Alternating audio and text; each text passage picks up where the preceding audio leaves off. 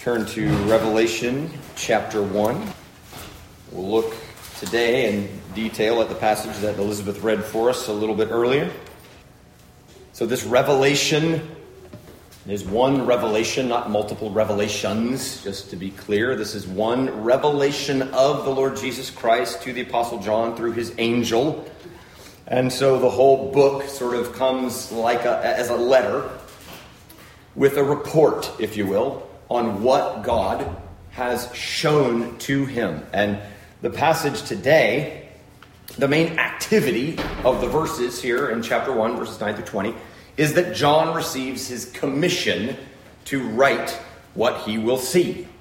And he sees a vision of the risen Christ, who is the one offering this commission to him. So that's what's going on in these verses. Christ commissions John. And John simply is reporting to us what he heard and what he saw.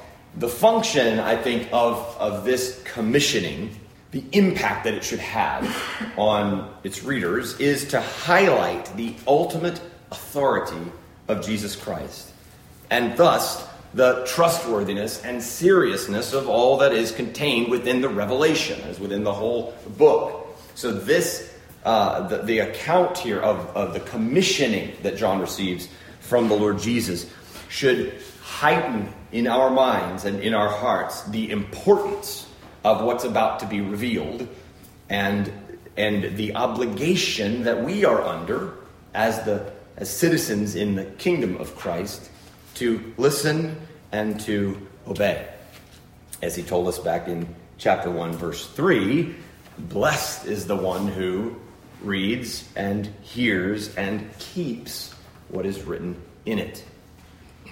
So I think in this commissioning we see three important truths about the kingdom of Christ. And so here's how we'll organize our time in the text today. Three important truths about Christ's kingdom. And we'll just take them one at a time. The first truth is this: participation in Jesus' kingdom requires endurance. Participation in Jesus' kingdom requires endurance. You see that in verse 9 as John introduces this commission section. He says, I, John, your brother and partner in the tribulation and the kingdom and the patient endurance that are in Jesus. I was on the island called Patmos on account of the word of God and the testimony of Jesus. So he introduces this commissioning by identifying himself and his connection to his readers, namely brothers and sisters in Christ in these various other congregations and places.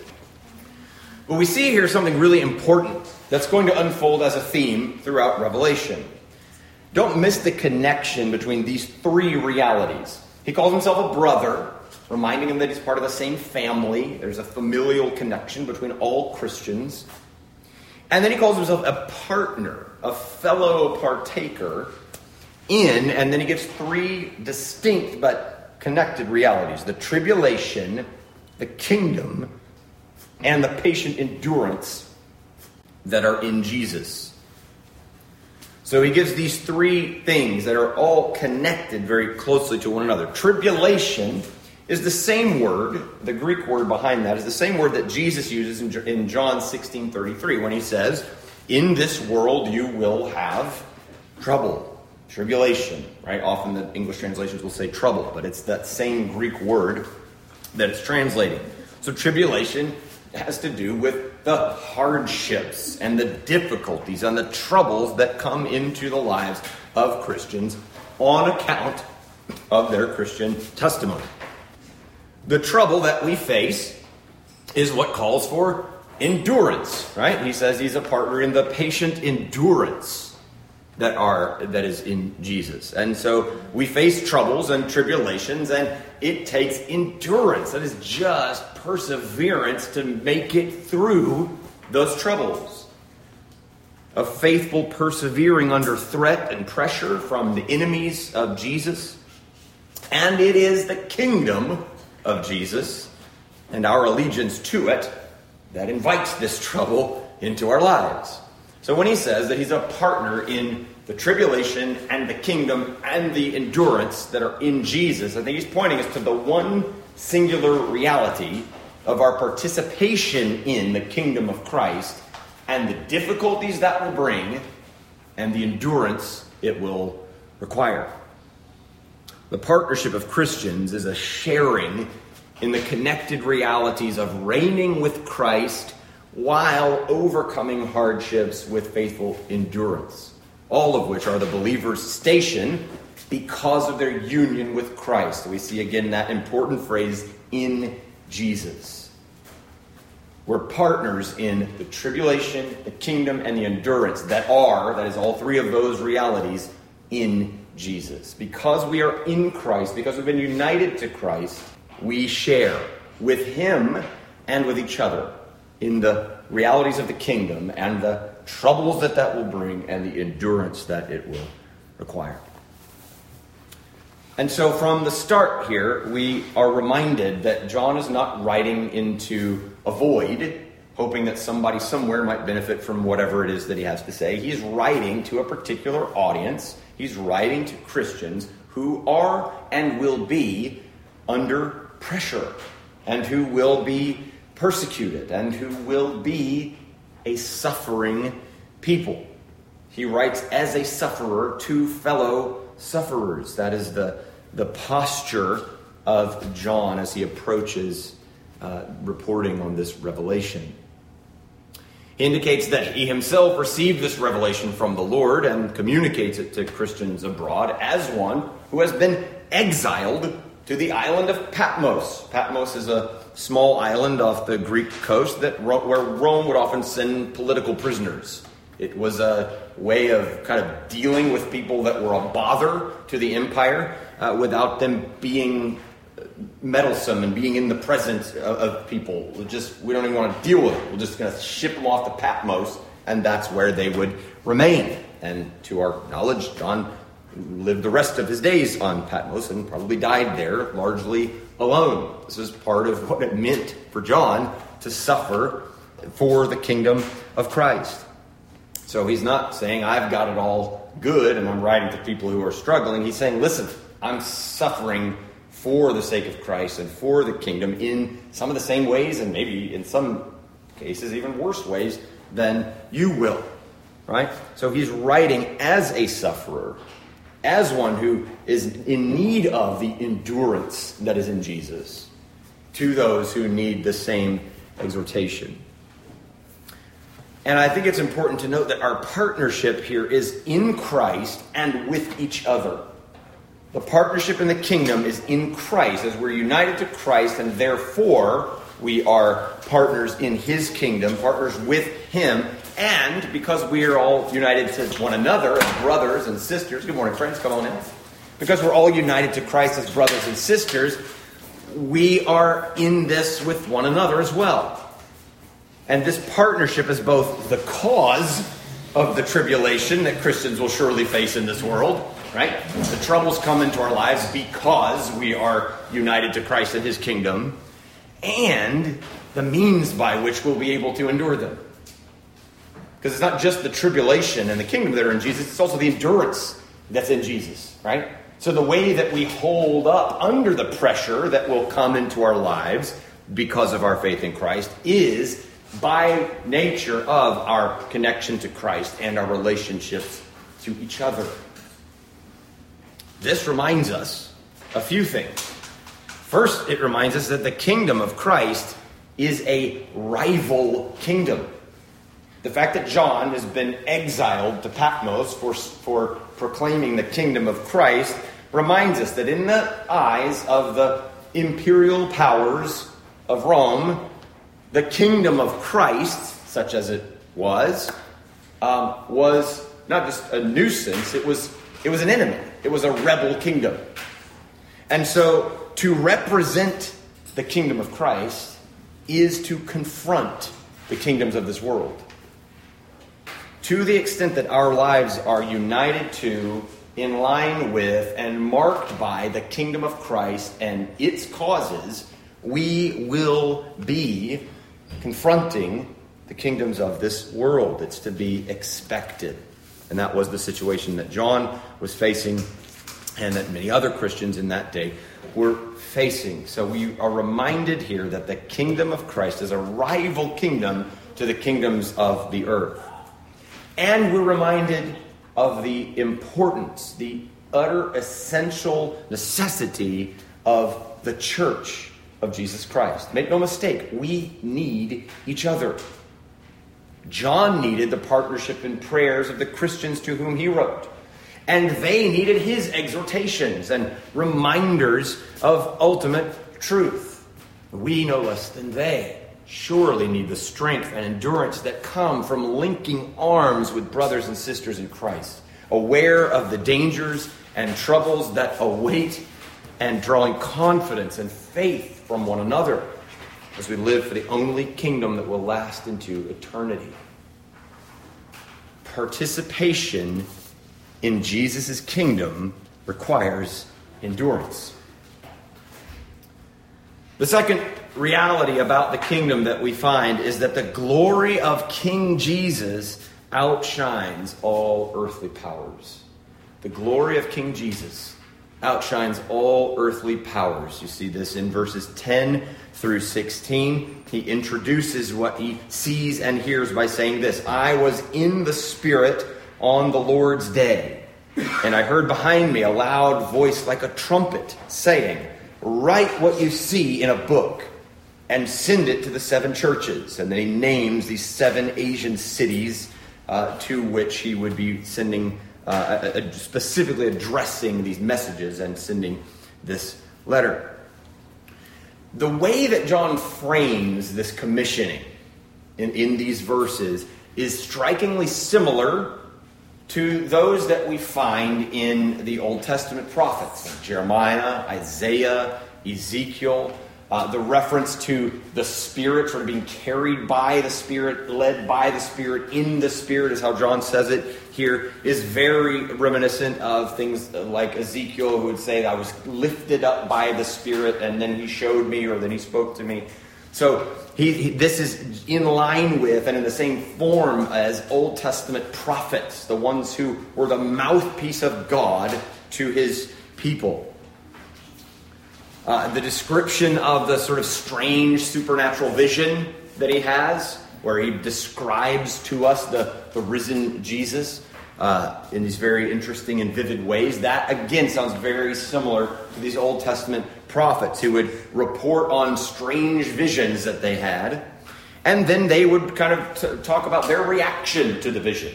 After seeing this, and it usually had to do with falling down. I fell down, or I froze, or something like that. And there would need to be some reassurance from the angel or from the son or whoever is the focus of this vision. It's okay, right? What angels always say in the Bible when they've been seen is what? Don't be afraid, right? It's okay. Because that's the way that people respond to these revelations. So these allusions to the way that God spoke to his people through the prophets in the Old Testament not only heighten the drama of the book, and make it really interesting, they also prepare us to receive the revelation as a true, authoritative word from God. That's what it is. This revelation is a message from God to his people. And John wants us to see that very plainly, even in the way that he explains how the vision was given, how the revelation came to him.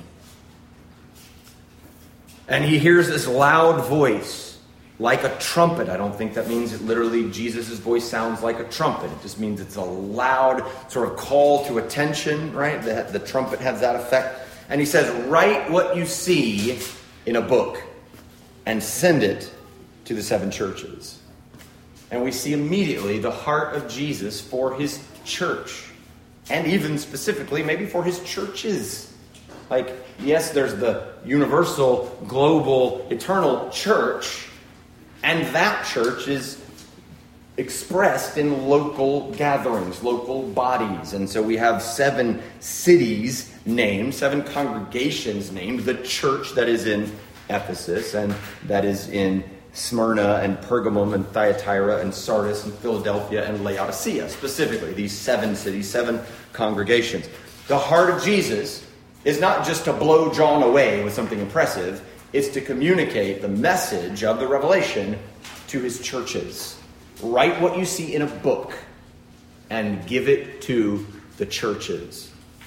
And I think it's significant that this vision takes place on the Lord's Day. That is, the first day of the week, the day of the week that Jesus had been raised from the dead. And from that time, the tradition of Christians had been and remains to gather for worship on the Lord's Day, on the day that he had been raised from the dead. That's why we meet on Sundays. Sunday is the Lord's Day. It's the day that Christ was raised. And so here is John, not able to be with a church, with a body of believers, because he's in exile, but nevertheless, it's on the Lord's Day that the Spirit of God visits him in this way and gives him this vision of the risen Christ. He was in the Spirit on the Lord's Day, and the purpose of this vision is for the churches. It's for the blessing and instruction and encouragement of the churches. Now, let's talk about what he sees. Write what you see in a book, and then he starts to tell us what he sees. Verse 12, then I turned to see the voice that was speaking to me, and on turning I saw, and the first thing he sees is 7 golden lampstands. 7 golden lampstands. Now, spoiler alert, in verse 20, Jesus himself will identify those 7 golden lampstands as the 7 churches that he's just mentioned, right? That he's just commissioned John to write to. Write what you see in a book and send it to the 7 churches. And then he tells John that the 7 golden lampstands are the 7 churches. And again, remembering the symbolic importance of numbers and that 7 represents completion. We are dealing with actual individual local churches here, but in total, we are looking at God's heart and Jesus' message to the whole church. That is, the church in every age and in every culture. And so he sees 7 golden lampstands that we know now represent the church. Churches and the church. And so we got to understand what is going on with this lampstand thing. The lampstands themselves are a reference to the tabernacle in Exodus 25 and 37. Remember, the tabernacle is the big tent of meeting that God had them set up in the day of Moses for the worship of God and to represent the presence of God among the people. And the lampstands were an aspect of the temple, the tabernacle, and then later the temple when it was built. And so we have immediately a reference to an understanding of, the place where God dwells with his people, the tabernacle and the temple, which places the New Testament church in the position of the Old Testament temple, right? So that's what's going on theologically here with this connection. So that the golden lampstands, which refer to the tabernacle and temple, represent the churches, says Jesus. That shows us the connection between the continuity and fulfillment of the Old Testament temple in the New Testament church, and namely in the person of Christ as he gathers and meets with his people. It also echoes prophecies from Zechariah chapter 4, which emphasize the presence and power of the Spirit of God. So Zechariah would speak of the lampstand and of the presence of the Spirit, and that it would be, you've probably heard this verse before, not by might, but by my Spirit, says the Lord God. That's from Zechariah chapter 4, and it's in this context of the lampstands being mentioned and seen in a vision of his own. And so we have the lampstands referring to us and calling to our minds the tabernacle and the temple. And we have Jesus making the connection for us down in verse 20 that these represent the churches and ultimately the church, the global church. And all of that is connected to the presence and power of the Holy Spirit, right? It's drawing upon the power of the Spirit that this, by which this temple, this church, would have its life and its power. And all of that is consistent with the teaching in the rest of the New Testament, like in Ephesians chapter 2 and in 1 Peter chapter 2 and elsewhere, where the church of Jesus Christ is said to be being built into a temple for God's dwelling by the Spirit. And so we see, again, the lampstands here represent local churches, which shows a clear continuity and fulfillment of Old Covenant shadows in their New Covenant realities in Christ. As the Holy Spirit dwelt among the people of Israel in the temple, so he dwells among the 7 lampstands. That is the church as the new temple. And so immediately we have the importance of the church and as the people of God, the people of Christ in mind. So he sees these 7 golden lampstands. And in the midst of the lampstands, one like a son of man. And now the language there is from Daniel chapter 7. We talked a little bit about that vision last week from Daniel chapter 7, where he sees the Son of Man coming with the clouds in power and glory. And so now we have another echo of that same vision, borrowing from Daniel. And so the one like a son of man is clearly representing Jesus Christ. It's clearly the Lord himself. And then we get this physical description of what John sees as the risen Jesus. Now I think we need to be careful again, not to take this terribly literally. Not to think to ourselves, oh, well, I've always wondered what the risen Jesus looks like. It must look like this. He's got white, glowing hair and a sword mouth and golden bronze feet and things like that. Like, I don't think John is showing us here, this is literally the resurrected body of the Lord Jesus. Again, it's a vivid, graphic, kind of artistic even way to depict something about Jesus Christ. And so let's take a look at each of these things. He's wearing a long robe and a golden sash. This is the garb of, really it could be either of a king or of a priest. Either of which is totally appropriate and fitting for Jesus Christ, because he is the king and he is a priest. And with the reference to the tabernacle and the temple and these lampstands and the presence of God, it also makes sense to see Christ in a priestly role here. Christ is representing the people of God to God the Father. So he's wearing the robes of a king and of a priest. He has white hair like snow or wool, borrowing again from Daniel chapter 7 and the vision of the Ancient of Days. Interestingly, the Ancient of Days in Daniel's vision seems to be God the Father. And he is said to have snowy white hair like wool. And so we see, I think, a connection here between the Son of Man and God the Father in their deity. Right? So I think he's highlighting in a subtle way the deity of Jesus Christ. He resembles even God the Father in this way. His eyes were like a flame of fire. If you were to look ahead in the book of Revelation, you'd see that same phrase in chapter 19, verse 12, which is a clear depiction of Christ's judgment of the world at his coming. And so I think the eyes like a flame of fire are a reference to Christ's role as judge. And it speaks to his perfect vision, right? He can see to the heart, and he always sees truly. So he's able to judge righteously. So the flaming fire in his eyes points us to Christ's role as judge and his perfect ability to carry that out. His feet were like burnished bronze refined in a furnace. When you see metal being refined in a furnace, that imagery in the Bible, it usually refers to purity. So I think this is an image or a reference to the moral purity of Christ.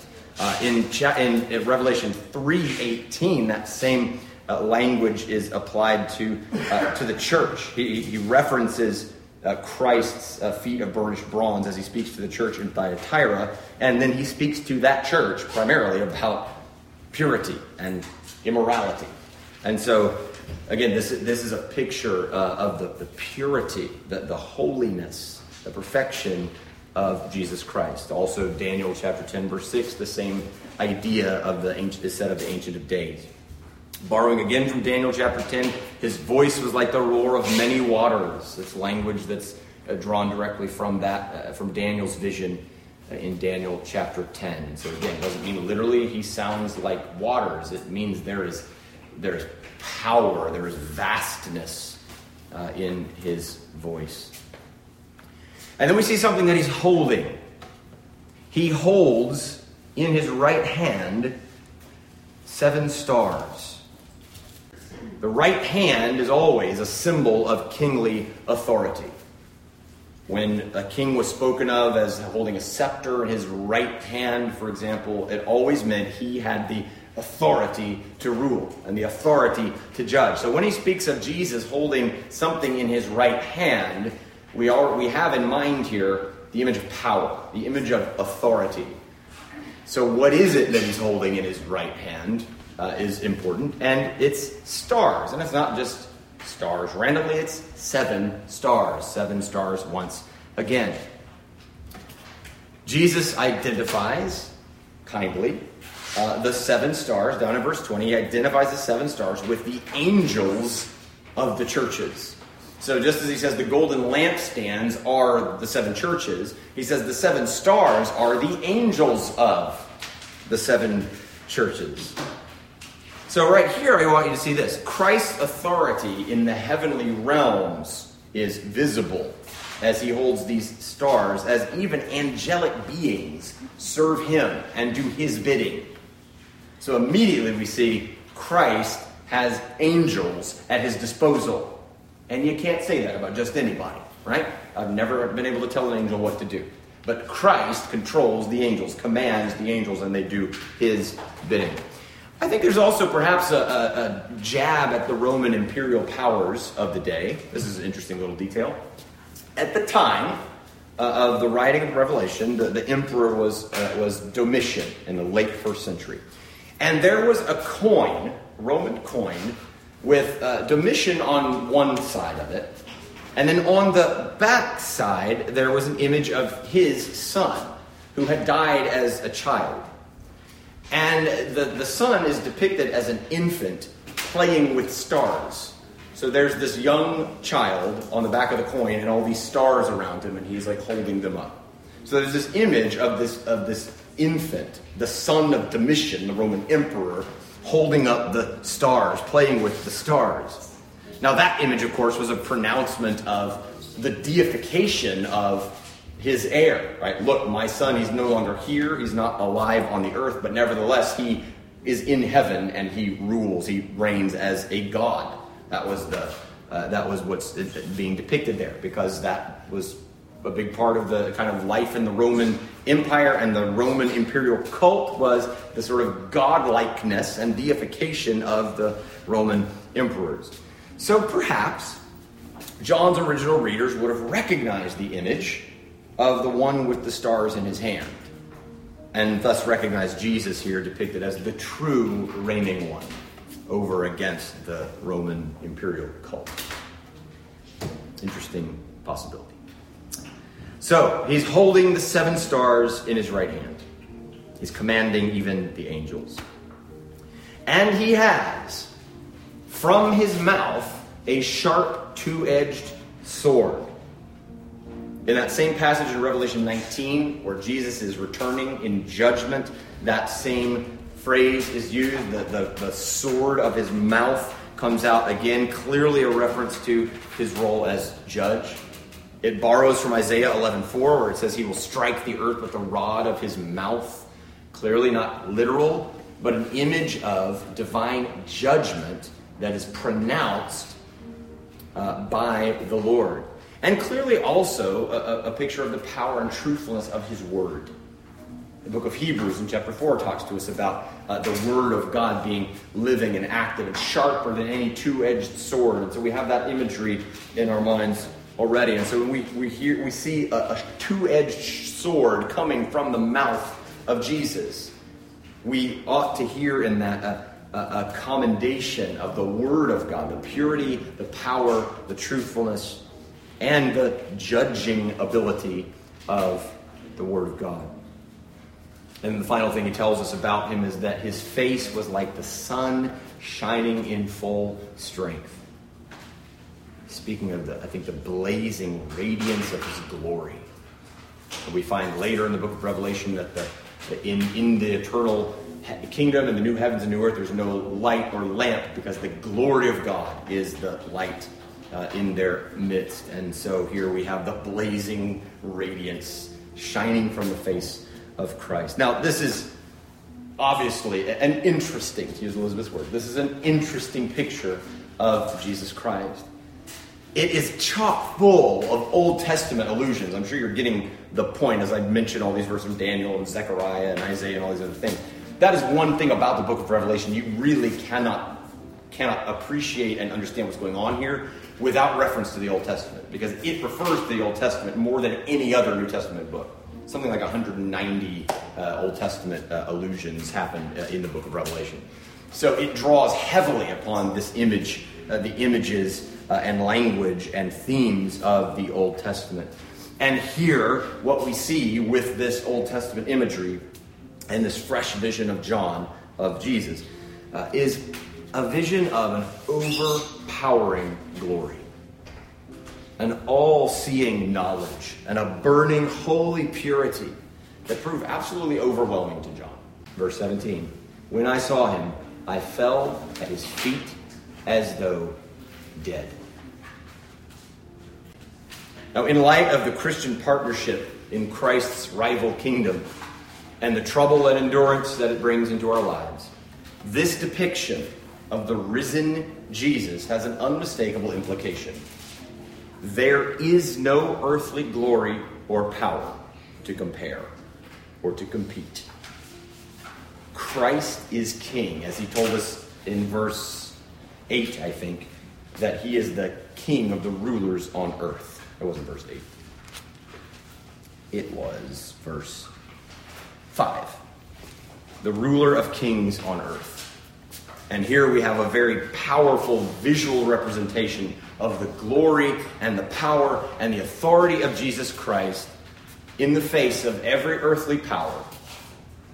There is no earthly glory to compare, and there is no earthly power to compete with the power and the glory of Jesus Christ. John is undone by this reality, and so the glory of King Jesus outshines all earthly powers.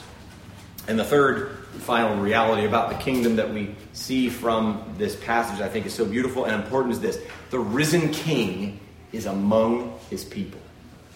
The risen King is among his people. I've already spoken a little bit about the importance of the church as it's highlighted in these verses, but this is maybe the most important point of all. The risen King is among his people. Look at verse 17. When I saw him, I fell at his feet as though dead. But he laid his right hand on me, saying, fear not.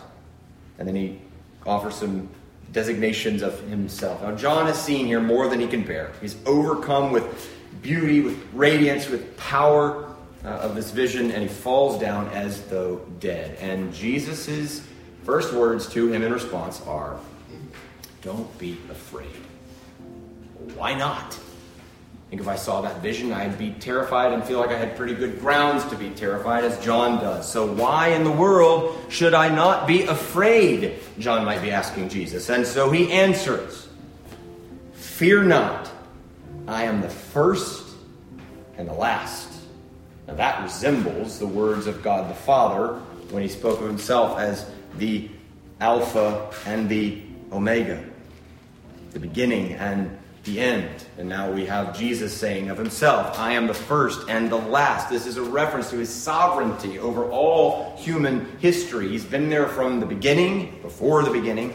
He's here holding it all together now, and he'll be here to the very end. He is sovereign over all history. He's holding it all together. Don't be afraid. I am the first and the last. I am holding this all together. Don't be afraid. Why? Because I am the living one. I am self-existing. I am eternally alive. Life is in me, he says. And then he gives this statement. I died, and behold, I am alive forevermore. And I have the keys of death and Hades. In other words, I've conquered death. Why should I not be afraid of you in this power and this glory and this radiance? Because I've conquered death. The enemy's fiercest weapon is powerless before the living one. The worst possible thing that the empire can do to you is kill you. I've conquered death. Death's not the end. Fear not those who can destroy the body, but him who can destroy both body and soul in hell, said Jesus in the Sermon on the Mount. The one who can kill the body is not to be feared. The one we are to fear is this righteous, reigning King. And when we approach him with humility and repentance, and we rest in what he has accomplished in his life and death and resurrection, we have no need to fear death. Jesus restates the commission here. Write the things that you have seen.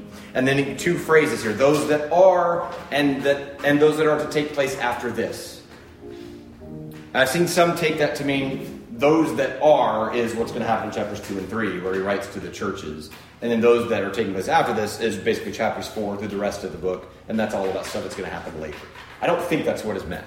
I think those that are and those that will happen after this are all wrapped up in this last times era in which Christians live, in which John indeed was living in the early days of at that time. But the last days, the last times is the name of the era between the first coming of Christ and the second coming of Christ. And so I think the things that are and the things that will be are kind of blended together in a way. There certainly are future realities that Revelation points us toward, having to do with the coming of Christ. But in a deeper way, the realities that we find unfolded throughout Revelation are things that are true of every age and culture. It's looking at the world from the perspective of heaven. And so he tells John, write what you see, both the things that are and the things that will be, the things that will come later. And he's speaking here, I think, of the realities, the present realities of the world, and the way that God, in his wisdom and power, will bring his kingdom to its consummation. Look at where he saw John. Let me back you up just a minute. In verse 13, where John saw Jesus, right? He said, when he turned to see the voice that was speaking, it said, on turning, I saw 7 golden lampstands, and in the midst of the lampstands, one like a son of man. So where did he see Christ? He saw him among the churches. He saw Jesus, the reigning, risen Jesus, with the churches. That is so precious and important. Where is Jesus in his risen glory? He's with his churches. He's with his people. And then we have this reference again to the 7 stars being the angels of the 7 churches. And so here Christ has commissioned angels, heavenly created beings who live and exist to serve God. He's commissioned them to serve and guard his churches. Could it be that each local church has an angel, particular angel that's been assigned to it? Or is it that angels generally are out and about serving and protecting and ministering to churches all over the globe? Not sure. We don't have that much of a window into it. But what I think is clear is that Jesus has actually commissioned his angels to bless and benefit and protect and support the church by blessing and protecting and supporting local churches. I think that's an incredible reality. The angels in this way act as Christ's ears and eyes and as his hands and feet in surveying the health and activity of his churches and in ministering to them with strength and helps of various kinds. To think that we are strengthened by, ministered to by Christ's angels is an amazing reality. Friends, never underestimate the significance of the local church. Christians are often prone to do this, inclined to do this. Now, I don't get that much benefit from it. I don't think it's that important. I think I can just listen to a great podcast and get all everything that I need for my spiritual life. Not according to Jesus Christ. He lives and reigns among his churches. He sends his angels to serve and bless and minister to his churches. He is deeply concerned with the welfare and health and strength of his churches. What takes place as we gather on the Lord's day for worship. Christ is here. Like we're a lampstand, right? Imprint Community Church is a lampstand, if you will, a golden lampstand. And his angels are serving and guarding, Christ receiving the praise we offer him and uttering to us his own words in the Scriptures. The kingdom of Christ is here, in this place, among this people, in this moment. It's amazing. Friend, you never just go to church. You gather with the citizens of the kingdom of heaven in the presence of Christ and his angels. For heaven's sake.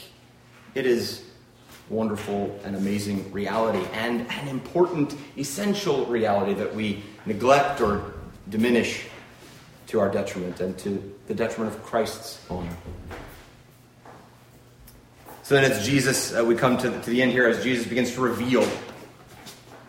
As for the mystery of the 7 stars that you saw on my right hand, the 7 golden lampstands, the 7 stars are the angels of the 7 churches, and the 7 lampstands are the 7 churches. Now, mystery in the New Testament generally refers to something that was previously hidden that has now been revealed. And here, Christ reveals it immediately. Because in the vision that John saw, I imagine he wasn't sure what the golden lampstands were and what the stars were. But Christ plainly tells him. In the immediate context, the mysterious image of stars and lampstands is the churches and his angels. But it also connotes the somewhat surprising form of Christ's kingdom as compared to the expectations of Judaism. They were looking for a king to come and reign in earthly power and kick out the Romans and reestablish kingdom, and that's not exactly what Messiah Jesus came to do. Greg Beale says this initial vision has shown Christ standing in complete authority over human history, yet he does so standing amidst the churches, which are undergoing all sorts of trials and even apparent defeats. The mystery that Christ reveals here to John is the reality that his rule coexists with the suffering of the churches. This is in fact the mystery of the cross. The same mystery by which Christ himself, though the creator of the universe, had to submit to the power of death.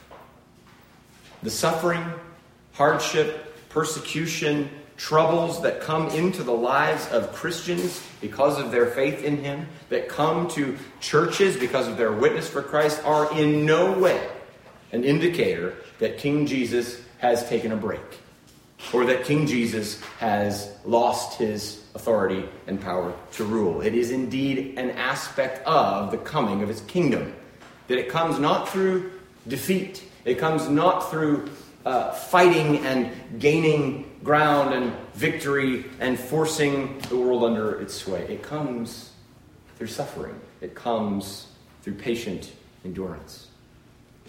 Indeed, it is by submitting to the power of death that Jesus would bear the sins of his people and set free all those who would trust in him as their Savior.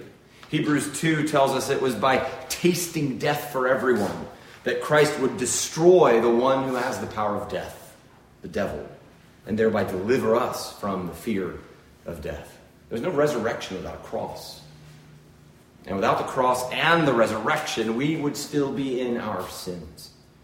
But thanks be to God, Christ endured the suffering of death and the agony of the cross in our place so that he might become the firstborn of the dead. That is, that he might be raised to life eternal, and that we who trust in him might one day join him in the resurrection from the dead and share in his glorious reign in the eternal kingdom. King Jesus be praised. Let's pray.